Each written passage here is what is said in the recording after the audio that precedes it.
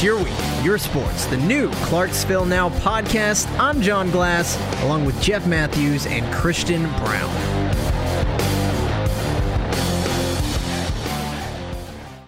It's your week, your sports. John Glass back at it in the stew with Mr. Christian Brown, Mr. Jeff Matthews.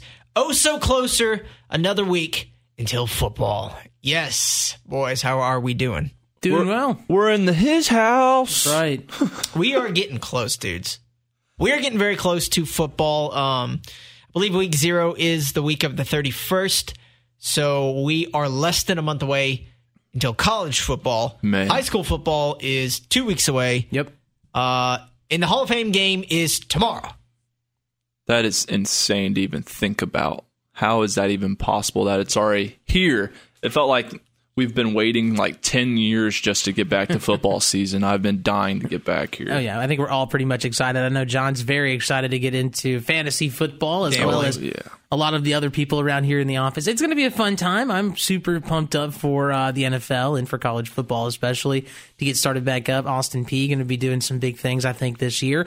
A lot of cool guys coming in to Austin Peay. I'm excited to see what all the freshmen are going to look like and how Scotty Walden's going to be treating the team this year, especially after he signed that contract extension, pushing him until 2025. And then also Austin Peay trying to make that move into the FBS world. I mean, so many cool things with Austin Peay football going on right now. How can you not be excited for football season? Oh, yeah, dude. We get our first action tomorrow. We get to see Aaron Rodgers in a Jets uniform. Well, on the sideline. Is that the Hall of Fame game? Hall Jets of Fame versus... game tomorrow, Jets versus Browns. First preseason game is the Hall of Fame. Browns are actually a favorite, minus 135. Jets plus 115. The over-under is 31 and a half. Maybe we make a pick at the end of the show. It is going to be fun. You're probably not going to see Aaron Rodgers touch a blade of grass on there. I don't know. He might take a first drive. I do not think that they will give him a first drive whatsoever. So. If you, as much as you paid for him, I don't think you're going to. I mean, it still is a showcase game. I think that he might show up a couple, one drive or none. Yeah, one drive or none. Especially first game of the preseason. Yeah, that's what I'm saying, it's a little different. But anyway, we got football tomorrow. We got football in the coming weeks. Yeah, sports are almost back, and we are going to dive right in with high school. Christian Northwest. They got that game coming up on the 18th that Jeff is going to be covering, actually, for ESPN Clarksville. Give us a little breakdown. Yeah, so, I visited with the Northwest football team, Ronaldo Pena, head coach for the Vikings. The first takeaway I had, they were kind of doing some offensive and defensive drills when I showed up. Their defensive and offensive lines are massive. I'm talking, they looked like they were college players of some kind. Like, whether it be like D2, D3, they have some serious size to them. And at the high school level especially, it's going to pay dividends. So it's going to be exciting to see how that plays out. I think they definitely could make some noise this year, too. They're feeding those boys something different out on Lafayette Road. When you go to one of their games, you're going to be like, oh my gosh, Christian was right. Don't make my dad happy. He was a Northwest Viking. Oh, was he? Yes. Okay. So I think they'll make some noise. The thing about it is, too, Pena mentioned that they're the heart and soul and the foundation of this group, and physicality will play to their advantage big time this season. And their expectations for this year is really one thing and one thing only. They want to be better from last year. The last week of the season, they had a chance to clinch a playoff berth, and they fell short. Attainable goals. Yeah. Attainable goals. Exactly. So, they're definitely on the playoff hunt this season. It's a brand new year. It's going to be exciting to see how it plays out for them. Yeah, they're trying to play some football in late November. Yeah. Jeff, so, that's going to be our first ESPN Clarksville game of the week. Are you excited? I am getting into so that. It's going to be your first high school game for ESPN. I don't know if you've done high school games in the past, but yes, I have. I've called in the Montgomery County area for a couple of games in the past, but this is my first time with 5 Star Media. This is going to be such a cool season. So we have all 10 weeks lined up, and we are going to be out at one point each public Montgomery County school. And know for a fact we have every school on that schedule at least one time. So I'm super pumped up for it, and I know we're working on a few more details about what that's going to look like. But man, I haven't called football in 2 years, and I am so excited to be back underneath those Friday night lights. Yeah, it's going to be a fun time. We are going to have some sort of pregame coverage for you, Jeff and I, in some form or fashion. Yeah, we're working on trying to figure out if John's going to be out on the field with us, with me, I should say, or if he's going to be back in the studio. It's kind of a weird situation we're trying to figure out, but once we get it figured out, it's gonna be fantastic. It's gonna be awesome. I know he and I both are just pumped for this. Yeah, we're gonna be doing interviews with coaches, trying to get them here in the studio. Maybe we'll double up for this podcast and for the pregame show for ESPN Clarksville. Yeah, but it is gonna be a fun season. Like I said, we got all 10 games lined up in the district area for Clarksville, Montgomery County. So it's going to be fun. I'm excited. Prep sports is back. And if you think college sports nuts are one thing, there are some prep sports fiends out there. Oh, yeah. Yeah. Just turn on any local radio station at like 10:30 p.m. on a Friday night, and you'll hear the wrap-up. It's pretty crazy. All right, yes, and moving on over into the Austin Peay realm, the Governors have created their own Ring of Honor, kind of like the Dallas Cowboys have their own Ring of Honor, the Titans have their own Vols, the best players, and this is a list that I definitely wouldn't have wanted to make. This would probably be one of the hardest ones, too, especially starting it. Like, you have to, I feel like if you're going to start a Ring of Honor, you got to come out with the best of the best, right? Yeah, you got to come out with the best of the best. And we were talking earlier, like who came up with the list, because not everyone's going to be happy. No. So, and this is just the beginning, though. That's the thing about it too. And that's a true statement. This is a great list, though. It is. So I'm going to start naming off the ones that are on the list currently and that will be added to the Ring of Honor throughout this season. We all, I know for a fact, are going to recognize a couple of these names, and there's already one name that's standing out to me that I can't wait to talk about.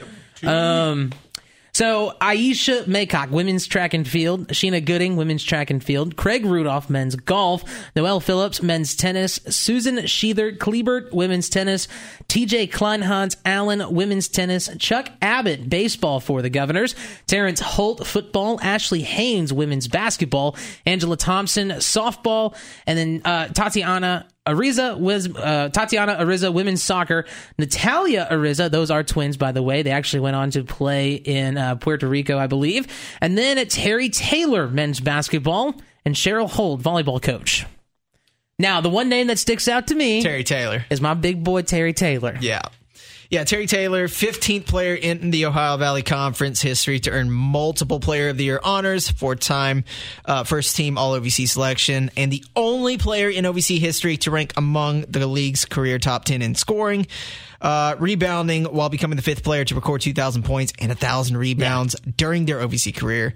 Finished his career as Austin Peay's all-time scoring leader, 2,507 points, 3rd in career rebounds, 4th in blocks, and 1st in minutes played. And, just I want to note, Indiana Pacer, baby. And he was a stud for them. Now he's with the Chicago Bulls. He is with the Chicago Bulls now, but you're right, though. He was a stud with the Indiana Pacers. Yes. And I'm actually kind of surprised. Well, I'm not surprised, because honestly, when you get traded, it means you have value. Yeah. Like, honestly. Well, actually, he wasn't traded. He was waived. I don't know why I think he was traded to the Bulls. No, he was waived. Was he waived? Fact check. Hold on.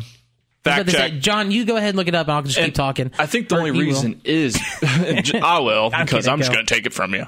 But I think the only reason is because the Pacers have so many forwards on that roster. They do. Yeah, and it was just kind of an overhaul. And he was a great replacement, because I forget who was out for a small period of time, but he kind of came in and he kind of covered those minutes. Yeah. But at one point he was averaging, I think, like he was getting up there in the 20-25 minute range. Yeah. And putting up great numbers. Yeah, especially 2 years ago when the Pacers just kind of fell off towards the end of the season. Yeah, but then you talk about his G League performance, and he was the number one player in the G League for an extended period of time, for weeks. I would not doubt that at all. So he was waived by the Indiana Pacers at the trade deadline. Yeah. He was actually pretty surprised that this happened, but they let him go in order to facilitate a complicated trade. Okay. So, and then the Chicago Bulls picked him up. Yes. Okay. And he's still with the Bulls right now.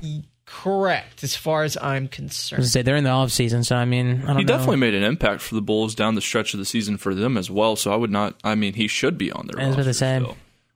nevertheless, man, what a stud. And he was so much fun. You talked about it a minute ago about my calling experience. I called Terry Taylor for 3 years at Austin Peay, and every single game that I got to call with him playing, it was so much fun. My favorite game, all-time favorite game that I didn't call this one, but the all-time favorite game that I was at was the Terry Taylor versus Ja Morant when Murray State came to Clarksville. And it was insane. Last minute buzzer beater didn't go in. Austin Peay, I think, lost that game by two. I was bored up in that game with ESPN Clarksville. And, I was in the stands going crazy on ESPN Plus, I think. Yeah, it was wild. Terry Taylor really brought some really, really good and Coach Matt Figure's team. Yeah, for the short period that he was here. But yeah, no, looking at some of these other names on the Ring of Honor. I do have to make a quick correction. I said Puerto Rico for the Ariza sisters. Actually, Colombia. As they played for Colombia in the Women's World Cup. Gotcha. They were awesome. Yeah, but like what we were talking about early is the Ring of Honor, and then finding those names to start it off. Like, what do you think the process is going into that? Because obviously you want a diverse cast of, you don't want just football players, or you don't want just basketball players. Like, and they've done a pretty good job. You've got women's track and field. It's a very diverse list. Tennis, baseball, football, softball, golf. Like, it's even coaches too. And it's, I think they did a good job really laying the foundation for this Ring of Honor. I agree.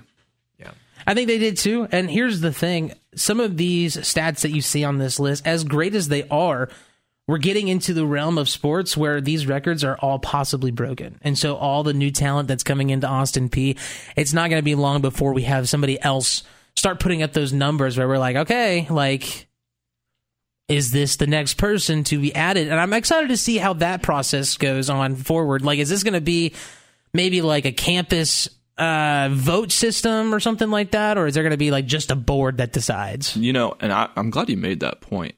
These records they're meant to be broken now based off the pace of play of sports, right? And I'm thinking about baseball, for instance, Major League Baseball. You have the pitch clock now, where it really helps out the base runners, understand. Look at Acuna; he's probably going to break the record for most stolen bases, and I don't like that per se, just based off of rule changes. Okay. Because your base, it's a pizza box. Yeah, it's just like, I don't think it's fair to the past generations. Like, and I don't know. I don't know what your guys' thoughts on that, but I guess Ricky Henderson. Well, it's baseball, so I mean, let's be honest here. If we went back every single year and looked at every single rule and made sure to change every single stat comparative to the rule changes, we'd be here for 30 plus years just trying to get that settled. Why were the rule changes even necessary? I don't care how many bases Acuna honestly steals. Though, he's not. as much Ricky as Henderson is the legend. He is the legend for base. Like, I'm sorry, Acuna, he's not Ricky Henderson. Generational talent, but great. But just going back, like, records are meant to be broken, but the pace of play is speeding up, and I don't know if I enjoy it as much. Yeah, I mean, the bases did used to be like 12 inches. Plus, they can only pick off two. They can or 8 inches way back in the day. Why even change it? Well, they can only pick off twice. Exactly. Mm-hmm. So after that second time, I mean, but it's not like Acuna is like, I don't know.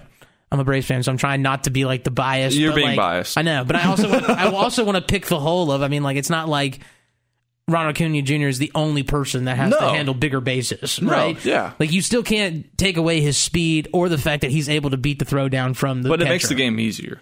I don't know if it makes it easier. I don't think that's fair. I don't think that's a fair term. So let's say a pitcher throws over twice. You can get a huge lead off.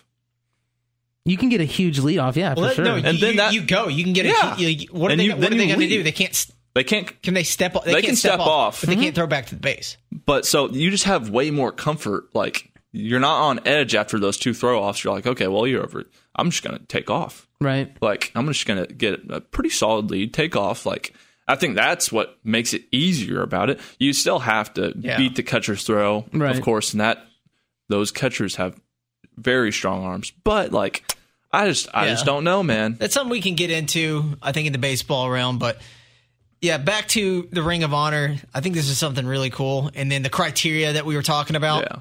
Diverse. Mm-hmm. It's very diverse criteria. What do you think the, is there a certain amount of years that you have to be removed from Austin Peay, or like can you immediately get into the Ring of Honor after you graduate? Yeah, I think these are all great questions. Maybe we can get Gerald or somebody on the podcast to answer some of these. That'd be great. Yeah, or an interview or something like that. So maybe we can reach out to him this week to kind of clarify on some things. That would be a cool Clarksville Now, yeah. Yeah, that'd be very interesting. For the sports. But yeah, I think this is really cool. I think that it's something that's long overdue for the Governors, especially with the history that Austin Peay has brought to this town. So I'm excited to see where this goes after this. But wrapping up Austin Peay stuff, because we are kind of in that lull period. That is our list, by the way. It is list season, so that is our list. 3 lists in the back-to-back weeks. You're welcome. I tried my best. 3 lists back-to-back. We're going to move on to national news a little bit, kind of touching on the NFL. We had some interesting stuff go down in the NFL. Preseason, it sounds like people are dropping left and right. Jalen Ramsey, season ending. Which, man. Well, no, he might be back in December. I mean, no matter what. I don't think he will be. I don't think so. But like, I think by that time, if your team is close to the playoffs or like is headed in that direction, you don't mess with team chemistry. You can't. Because if he's not even going to start preseason with them, there's no way as a coach I'd look at that and be like, yeah, put him in. And the thing about the Dolphins too, they could have really taken Jalen Ramsey could have taken to the Dolphins to a whole other level this season, because I feel like that was one of the pieces they were truly missing, that second corner next to Byron Howard. Yeah. I believe that's his name. But, now you're shook on defense. You're limited to what you can do with, 2 shutdown corners. So it really kills the Dolphins' chances. And who did they sign? Who did they sign to try to fix that problem? Who did they sign? Eli Apple. Oh, they signed Eli Apple. I'm pretty sure Dolphins, right? Fact check. Dolphins, right? Yeah. If I did hear Apple sign. I did hear that Apple signed. I didn't see who it was though. I'll say this: I'm a little hard on him because he played for the Bengals and he just talked way too much trash. Well, speaking of injuries and Bengals, yeah, but like. I will be flabbergasted. No. Yeah, former Cincinnati Bengal cornerback Eli Apple is no longer a free agent after signing with the Miami Dolphins. I guess it's an okay move for depth. Oh, man. Tua? Dude, I'm sorry. I just don't like Eli Apple, to be honest with really? you. The way he carries himself on the field, acting as though he's the number 1 corner in the NFL. Yeah, he is cooked, dude. I don't know what he's talking about. He's a former first-round pick who turned out to be a bust. That's as simple as it can be. True. He didn't live up to expectations. He's had a great career. Like I will give him that. But the way he carries himself, I just don't respect it. It's another Ohio State player not living up to expectations. Ouch. Am I right? Ouch. Good Lord. Yeah, that sucks for Jalen Ramsey and the Dolphins.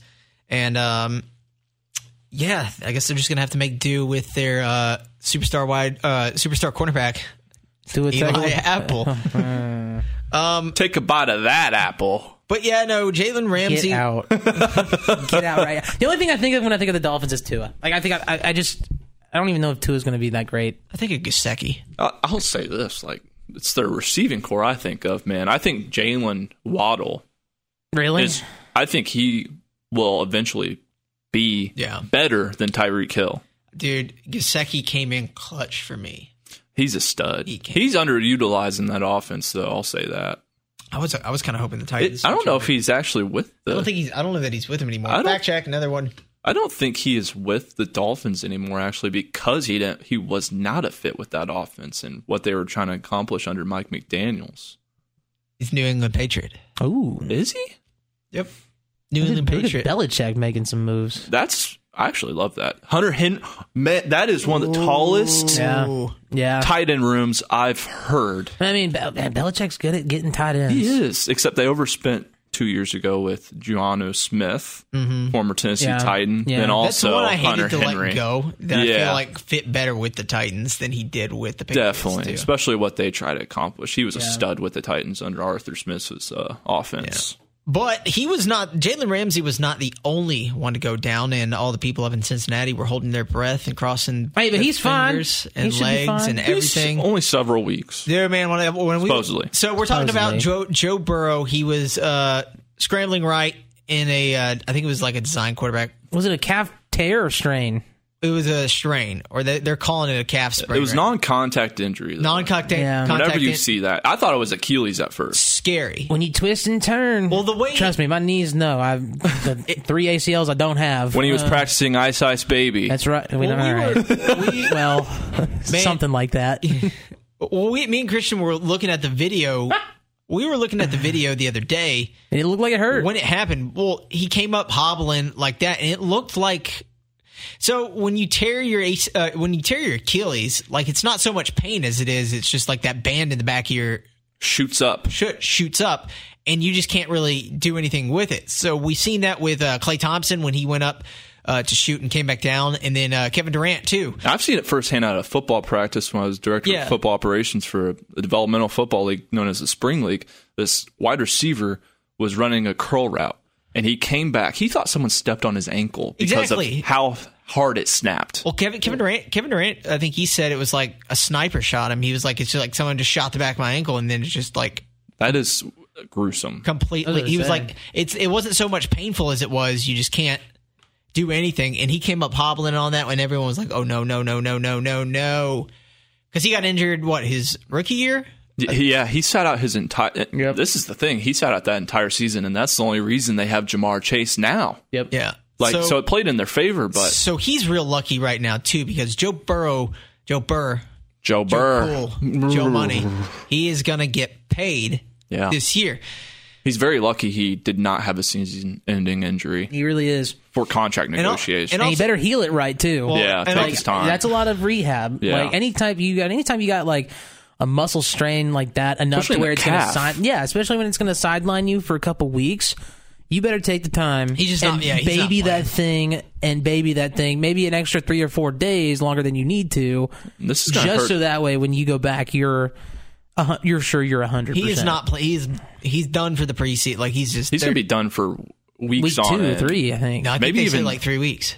Or 2 3? weeks. Yeah, I think it's 2 or 3 weeks. Like, it wasn't that maybe serious. Even pushing it. Yeah, they were not that Go concerned. talk to Tony Romo. He'll tell you about coming back a little bit too early. Yeah, but Tony Romo, his back was obliterated at some point. Well, that's one of the biggest what ifs in NFL history. Than a calf strain, than the sadness that we watched with Tony Romo trying to come back from that back injury multiple times. When I remember watching the Seattle tackle. Which is when the one that wasn't that Monday Night Football or like Sunday Night Football or something like that. No, it was a midday game. It was the game of the week, I think, though.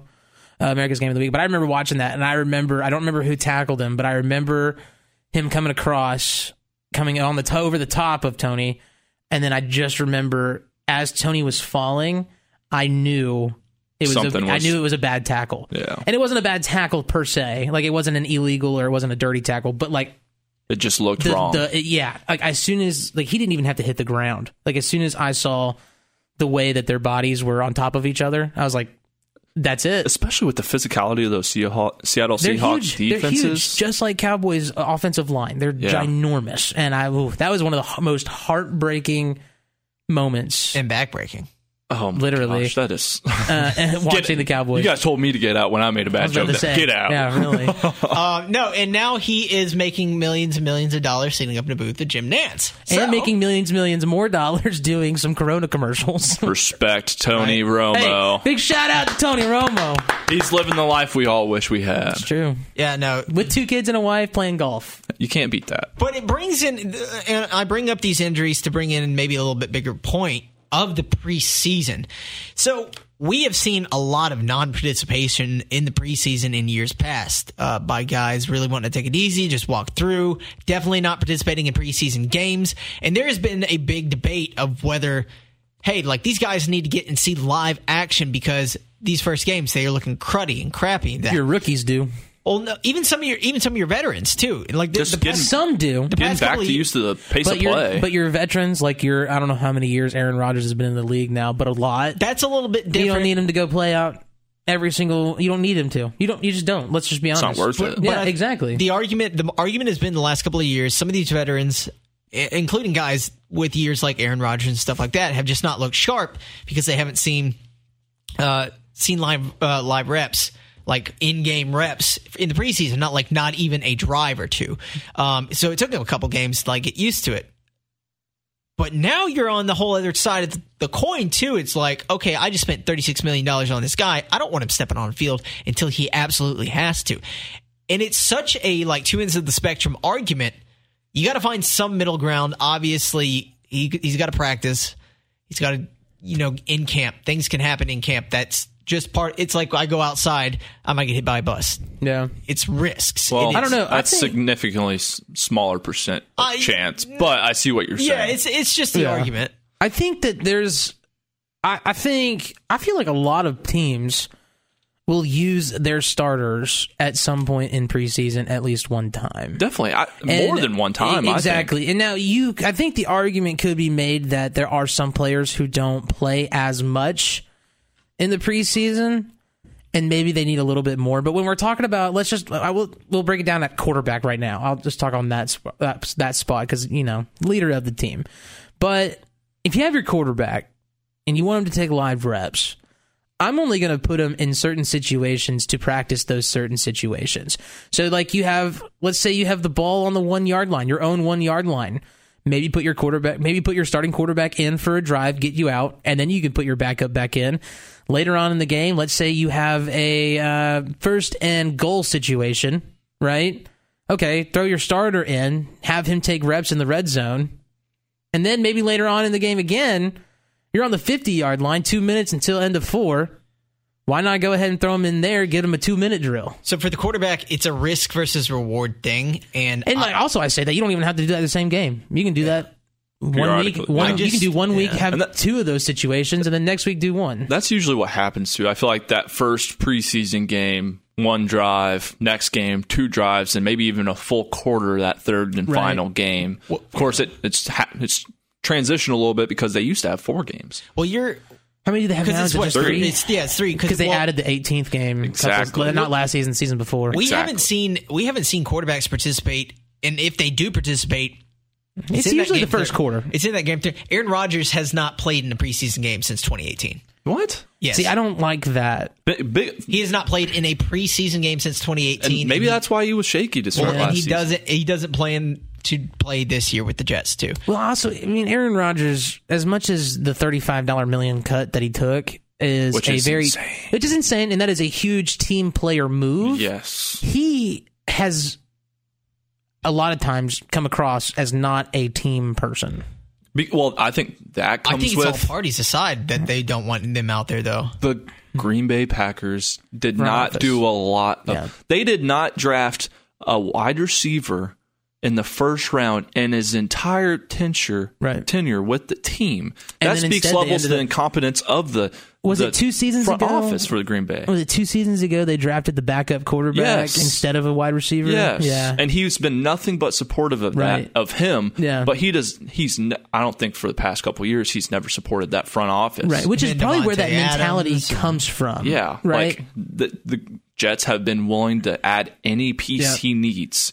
Of course, now he's like, I'm going to be a team player. Yeah, maybe we will see him in a preseason game just to try to get those live reps with. Let's also be honest, the Jets are a little bit of a younger team. Yeah, they have some newer guys. They had they have the rookie wide receiver out there right now. Are you talking about Garrett Wilson? Yes. Coming into year 2? Yes, year 2, excuse me. Yeah. He's been looking really good, and I feel like Aaron Rodgers, I saw a couple throws by Aaron Rodgers to him the other day. I think Aaron Rodgers said Garrett Wilson's the best wide receiver in the NFL. And look at what he accomplished with Joe Flacco, Mike White. Then also, of people course... got to quit sleeping on Joe Flacco. He's not great anymore, but I feel like people dig on him a little too much. Well, homeboy did some good stuff. He did some good stuff, but most of the time his defense carried him into the Super Bowl. 100%. But also, I feel like a lot of teams have done that. He made game-winning plays. So yeah. You can make that argument with Big Ben. It's true. So Jets coach Robert Saleh, he did say on a radio show that Rodgers will play only if starters need extra work, but added that the final preseason game against the Giants would be the game that he would play if he plays. So it's strictly down to, like, I cannot get my quarterback hurt in the preseason, and I completely understand. Yeah, it comes down to how strong they feel like the offensive line is. If you feel like your offensive line isn't 100% strong, guy trips. I ain't putting. Then I wouldn't put him in. And here's the other thing, like especially preseason, I'm sure those coaches are saying, "Hey, don't stay in the pocket too long. Throw the ball away if you need to. Yeah.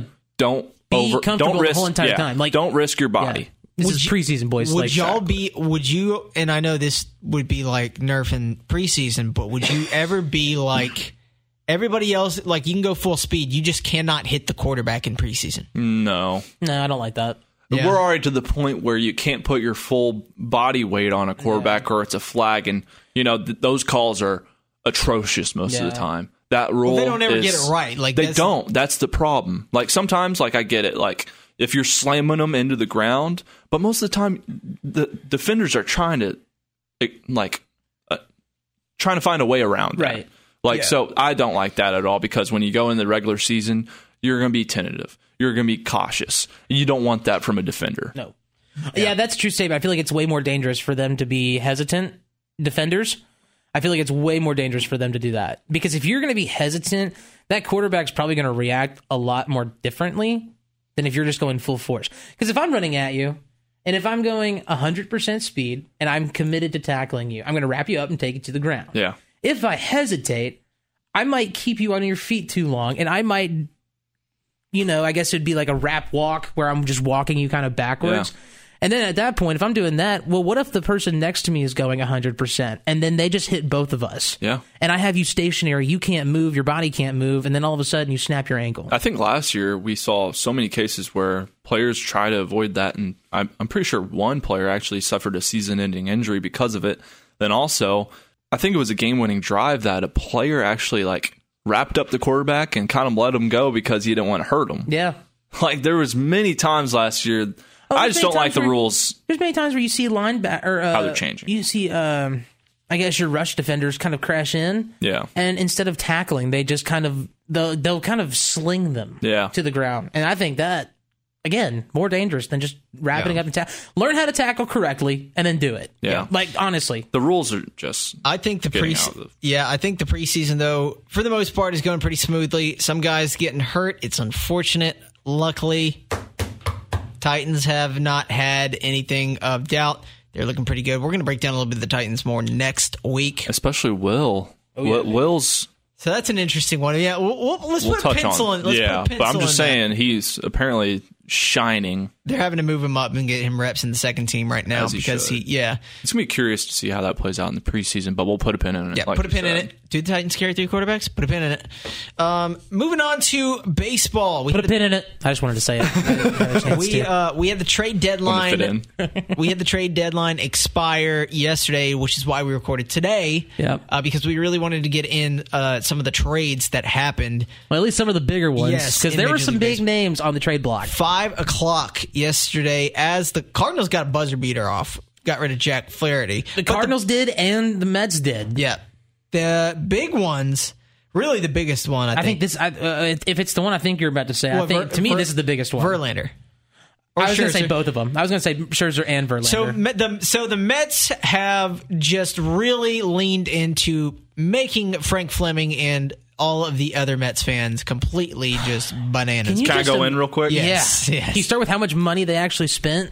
How much money they spent this offseason just to be the biggest sellers in the MLB trade deadline. It's the most asinine move I've ever seen in my life. Then to find out after the Matt Scherzer trade, in which the Mets actually acquired Luis Angel Acuna, Ronald Acuna's brother, which is really cool. But Matt Scherzer came out and said Mets don't expect to compete until 2025, according to The Athletic.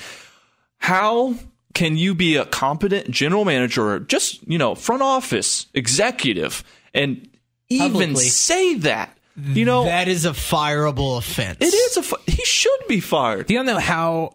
Can you imagine? Investors sitting in a room together and they got that text? Well, is that from Scherzer himself saying that Matt Scherzer said that during his press conference, I believe, and no one's refuted it yet. No one has came out and refuted that statement.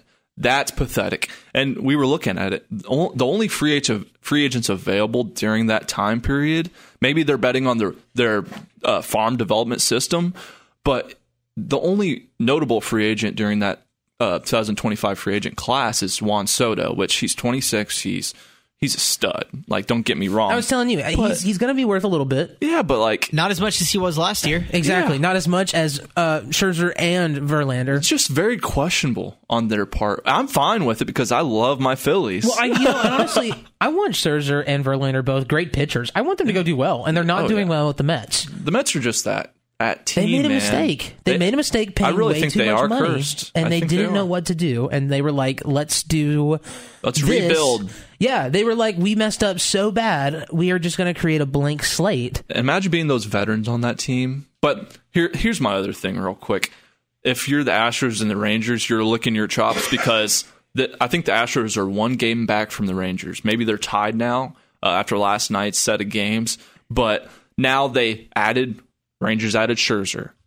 Astros added Verlander. Those are two top-tier pitchers, even with their age. They're still top tier. And now Scherzer went to Texas? Yes. And, Texas also got Jordan Montgomery from St. Louis. Exactly. The Rangers were the most, I think, in my opinion, they won the trade deadline They along spent a lot with of money. the Los Angeles Angels. So Anaheim. Rangers right now, just looking at standings, Rangers are number one in the AL West at 61 wins, 46 losses, a .570 percentage. Okay. Underneath them, the Houston Astros, 61-47, .565 wins percentage. They're 0.5 games back behind the Rangers. And then the Angels following right next to them, 56 and 52. Underneath them, Mariners, and then the Athletics. So we're not really worried about Mariners or Athletics here, but those three AL West teams, all very competitive, all have very strong teams. Angels need a little bit something. Need something. I'm telling you right now, and we were going to touch on this at a later point, but their addition of not only Lucas Giolito now and also Reynaldo Lopez from the White Sox, they also added C.J. Cron from the Rockies and outfielder Randall Grichuk. Those are both. I think C.J. Cron's going to be more of an impact on that team, coming off a season where he had 30 home runs. He was one of the best first basemen in the league last year. And I can kind of see a situation that happens along with, very similar to the Matt Olson situation. Yeah. Matt Olson coming from the Athletics didn't have a crazy year last year, I don't think, on the bat. He kind of down year a little bit. I wouldn't even call it a down. I mean, I don't remember what I'm not talking about with the Braves. I'm talking about when he was with the A's. That's what I'm talking about. He still had a good year, but this year with the Braves, he's right behind Shohei Ohtani for the number of home runs this season. It's almost, I want it to be that kind of a situation. Like he moves over and the Angels kind of get that hitting vibe going. I guess you could call it. I really do see that being a possibility. And then the Angels would make such a strong push for that number one spot with the Houston Astros and the Rangers. I'm going to come out and say it real quick, and I'll give it back to you, John. Yeah, no, I got something to say about this whole... Oh, gosh. For the team, what division is it again, just to confirm? West. The AL West, those three teams, Rangers, one Astros, of them Angels, is going to make it to the World Series. I don't even think it's... I can see that. I can see the unless Rangers. the Tampa Bay Rays. They're all over They're all over 500 right now, with Texas in first place at 61 and 46. But Houston's right behind them, a half game back at 61 and 47, and then the Angels are 5.5 games back, 56 and 52.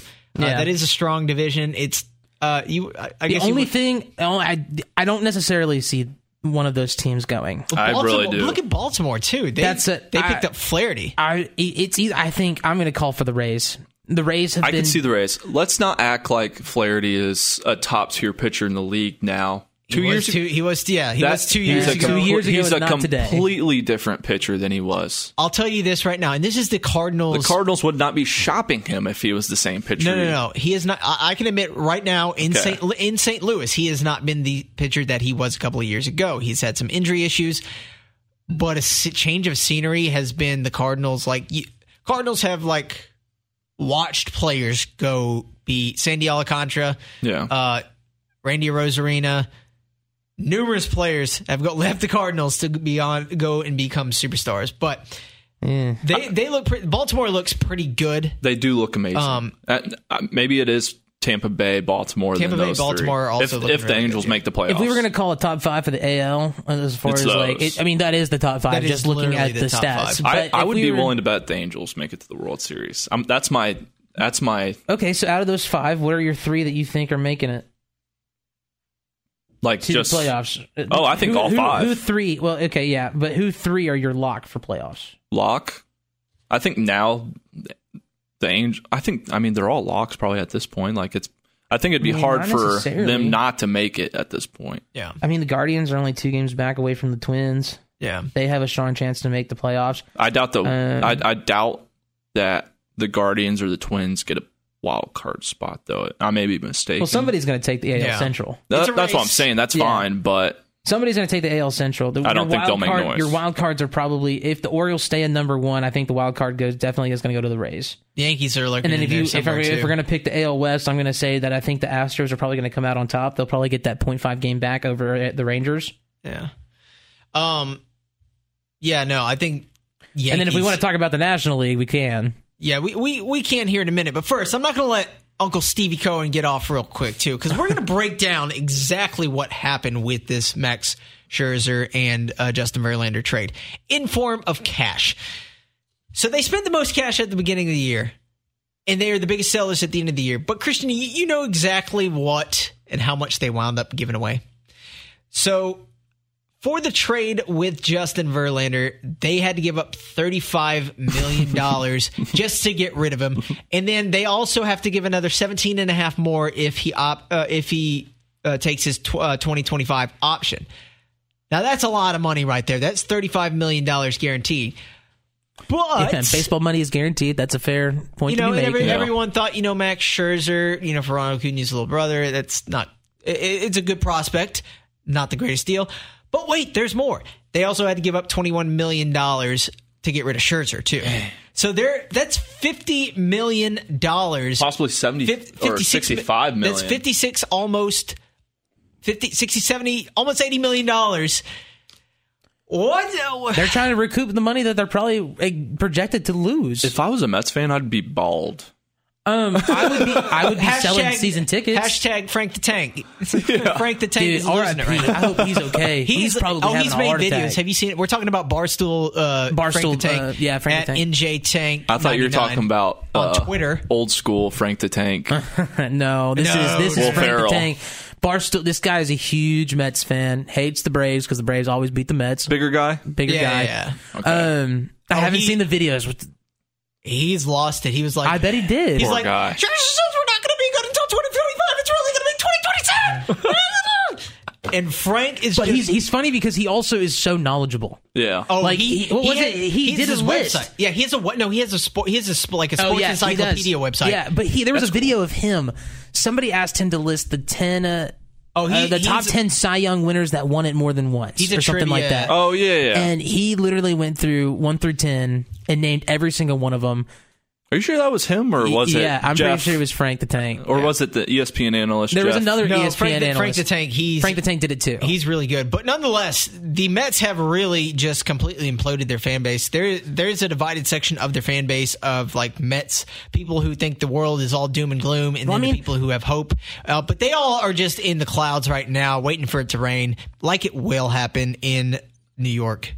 In 2025, when they're actually better. Or when they get blown out by the Braves again. Yeah.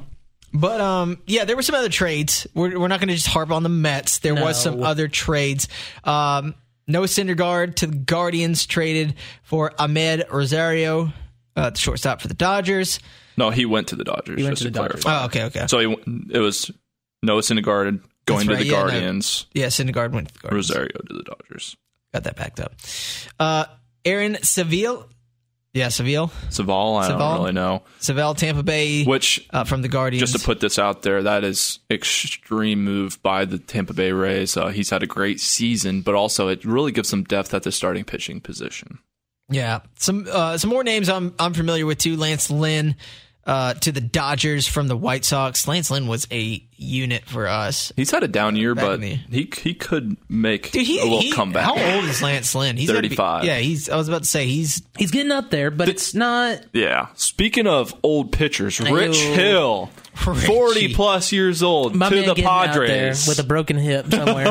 Verlander's 40. Yeah, and so Scherzer's right there too. Both of which have not had the best years of their life. No, I'm just saying. Yeah, Jordan Hicks from He's St. an older Louis guy. to Blue Jays. He's 25. Actually. Is he 25? Yeah, I thought he was 25. 30. So let's get into our I guess collective team, some of the big trades. We're not going to get into some of the bigger trades. Like Cardinals, pretty much. They're sellers. I wouldn't say had a fire sale.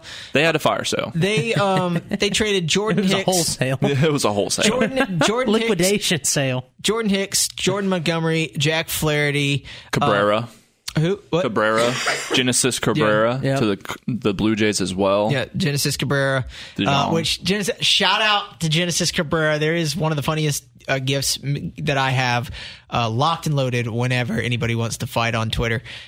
Is Genesis Cabrera when they empty the bullpen and everyone uses the door from the bullpen to go out, and Cabrera just hops over. Oh, that was him? Yeah, they hops over the fence and then just starts That's stand hilarious. Up running. It is one of the most hilarious gifts. But yeah, he's gone. Paul DeJong gone. Where to the Blue Jays? So really, the Cardinals and Blue Jays did a lot of business. They did the most business. Yeah, Montgomery to Texas, and then Jack Flaherty to the Orioles, like mentioned. Which just to backtrack a little bit, that is a good addition. I'm just saying he's not the player he was. We're going to talk about what the Cardinals got back because they got a lot of good prospects. In that Cardinals really wanted to get pitching. And they did build up their farm system, so I respect the heck out of that. Yeah, they got a lot more depth.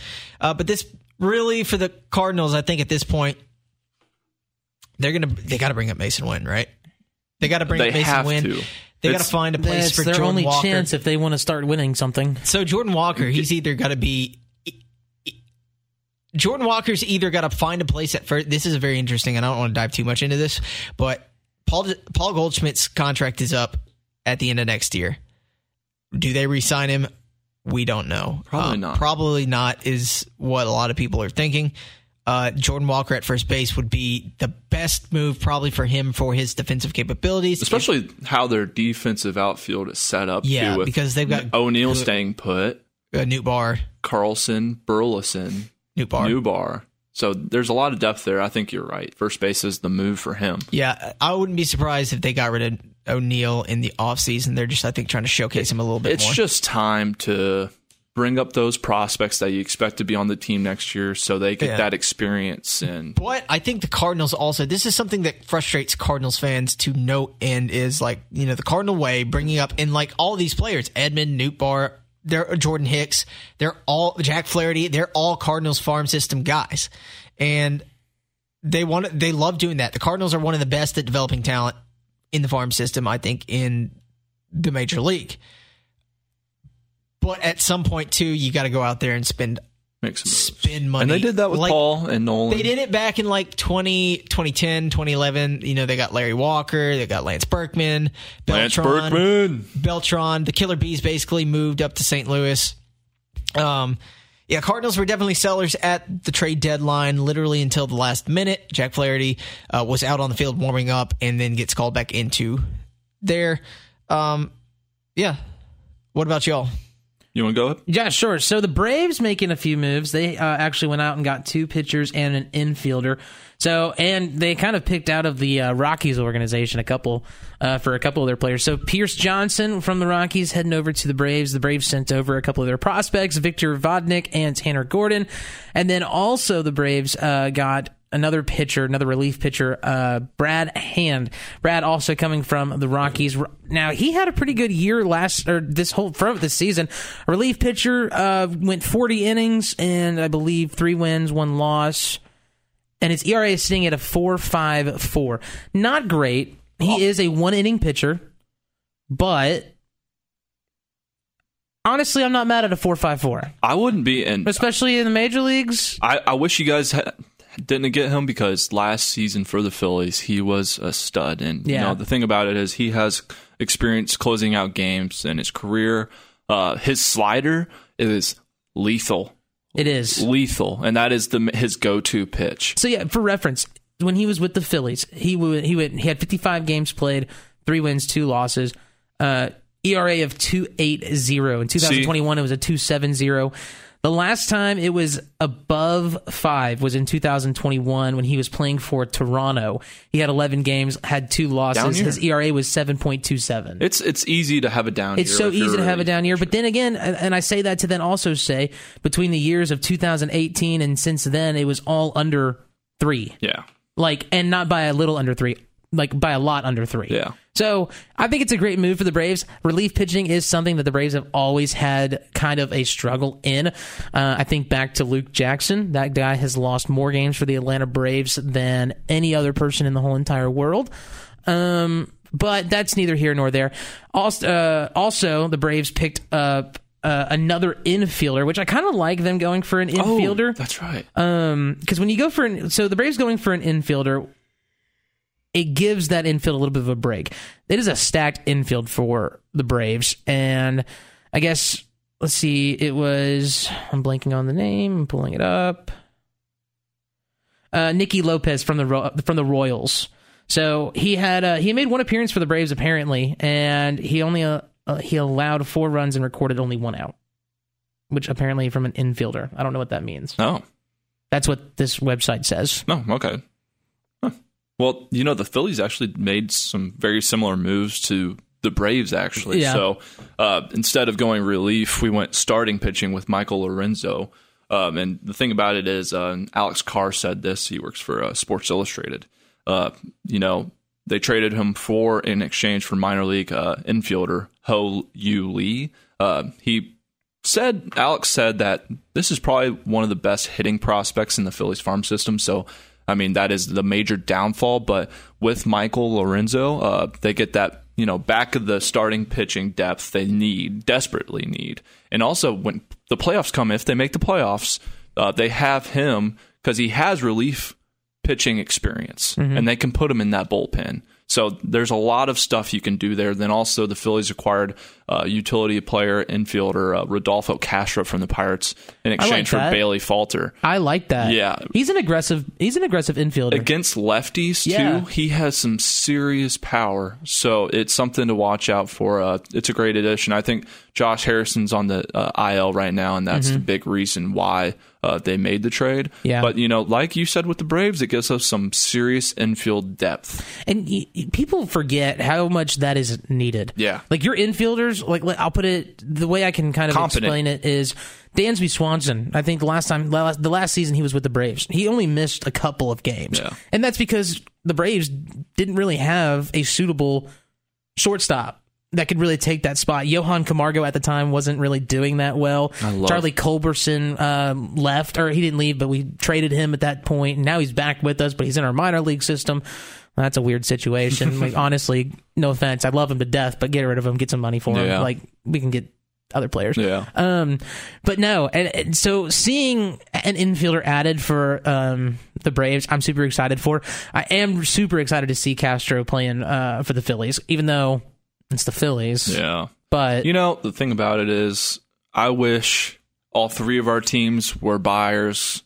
John wasn't as lucky, and I really wish that is okay. I wish the Braves haven't made too many huge moves except for Matt Olson. Yeah. Like Matt Olson, getting rid of Freddie Freeman, getting rid of Dansby Swanson. So last season was like the big season for Atlanta for trading and buying. It was a great build-up. And it was perfect because they're doing so well now, they only needed these 3. Yeah. They felt like they only need these 3 guys to really fine-tune some things. It was a great move. And it's, like I said, it's paying off because the Braves are still number 1 team in the major leagues right now. I think their record 68 wins. I forget the loss number, but which is pretty absurd. They've done so good, and a lot of that has to do with Alex Andropoulos, the GM for the Braves. Yeah, he's just made some great decisions. When you give up Freddie Freeman, you think it's a loss automatically, but Matt Olson's proved, it was the greatest decision, I think, because greatest replacement. I'll be honest, if we got Matt Olson for cheaper than we would have paid Freddie Freeman. Yeah. And it worked. I think he's been better than Freddie. I think so, too. Hey, the Cardinals are only 11 games out. I am looking at tickets right now, and bobbleheads. Bobblehead night. Bobblehead. I am a big fan. This is the Atlanta Braves had a Chipper Jones one the other day, and I missed it. I would have driven. They have an Al Raboski WWE dressed as Stone Cold Steve Austin bobblehead. Whoa. That's kind of cool. This thing is sick. Buy 3 of them right now. All right. You can pre-sale them on there. But so John's going to leave real quick. He's going to Bobblehead Night. Yeah. Bobblehead Night in St. Louis on the 17th. If you want to come hang out with us, game time is going to be... it is a sick... I'm turning it around right now. Question. Almost destroyed. That is really cool, actually. Bobblehead. That's one of the sickest bobbleheads I've ever seen. That is dope. To show these guys I love how it still has the hat, though. Like the team hat. Dude, I'm a big fan of bobbleheads. I've got quite a few, like, just obscure bobbleheads. I'm learning some new things about John today. I have a Joe Torre Cardinals bobblehead. I love bobbleheads, man. They're awesome. Now everybody knows John's love of bobbleheads. But, yeah, that's kind of what happened in the... anyway, back to our regularly scheduled program. That's kind of what happened at the trade deadline. And, to top things off last night for the Mets misery, they lost in a walk-off balk with the bases loaded in the 10th inning, which just sums up their day. Yeah. At least it wasn't a pitch clock violation. No, so they were having pitch I honestly would issues. take a balk over a pitch clock violation. Did you see the video? I did not. So the catcher goes out there it's like a pitch clock not pitch clock violation, like his pitch comm was messing up or whatever. And then the two umpires got together and were like, "Let's rain on the Mets parade today." And then just the Royals. I really think they are cursed. There's something. I think if you put that, you use that much money to build you a super team and you fail that miserably. Yeah. Did you earn it? No. Like, did you earn what you're getting right now? The Mets will never win think again. The answer is kind of yes. The Mets will never win again. They probably got cursed after the... As a Braves fan, I feel like I say that, and all of karma is going to hit me in the face, and they're going to somehow rise from the depths. The 06 NLCS, or it was 06 NLDS. Man, we're kicking it 20 years ago? Cardinals knock off the Mets. Adam Wainwright coming out of the bullpen. Yadier Molina. Back in the day. I'm going to say 2006. You know how old I was? I was on my freshman year of high school fall break in Arizona. That's how old you are. I was like 8 years old, 9 years old. Nice. I can't do that math, Jeff. But 1, 2. That's all I got. Right. But anyway, we're going to wrap things up. We got some big stuff for next week. Just give you a little taste. We are going to dive into the world of college football and the madness that is the changing of conference with Colorado moving to the Big 12. Yep. You got other teams wanting to jump ship. What's Florida State doing? What's Clemson doing? Arizona Board of Regents talking. It's going to be a fun week next week. We're really going to dive into that and just kind of the scope of college football. Maybe get into a little bit of preseason for college football for us and P. And some more high school stuff. And some women's soccer once we find out some more information on the women's national team for the U.S. I'm so excited about this. So they have a match coming up. I don't have the date on it yet, but I'll post it somewhere in a little bit. Playing Sweden. This is like the 6th time in a row that the United States women's team have seen Sweden in the knockout stage for the World Cup. Here's the problem. United States women's national team struggling. They barely made it out of group stage. They drew against Portugal. It was either drew or win, and they were in, and they drew. A lot of drama. I'm so excited to get into it next week. I just want to say a little baby rant. We need more from them. They were celebrating a draw where they barely squeezed through the group stage. I'm going to do a shout out real quick for my homegirl, Carly Lloyd. Carly Lloyd came out and was a team captain when nobody asked her to be a team captain. The amount of accountability. The amount of accountability, and also she had to have felt so heartbroken to think that she came. If you don't know who Carly Lloyd is, she was a part of the women's national team for, I think, 2 World Cups that they've won. Even more. Yeah. And she came out and she basically criticized the United States women's national team because they were dancing and cheering after their game against Portugal that they didn't win. Poor sportsmanship. And it just looked so bad. So I'm just really proud of Carly Lloyd for actually saying something. We are going to get so much into that because they're going for a 3-peat this year. And that is huge. That's never happened in World Cup history. Well, I hope they don't win.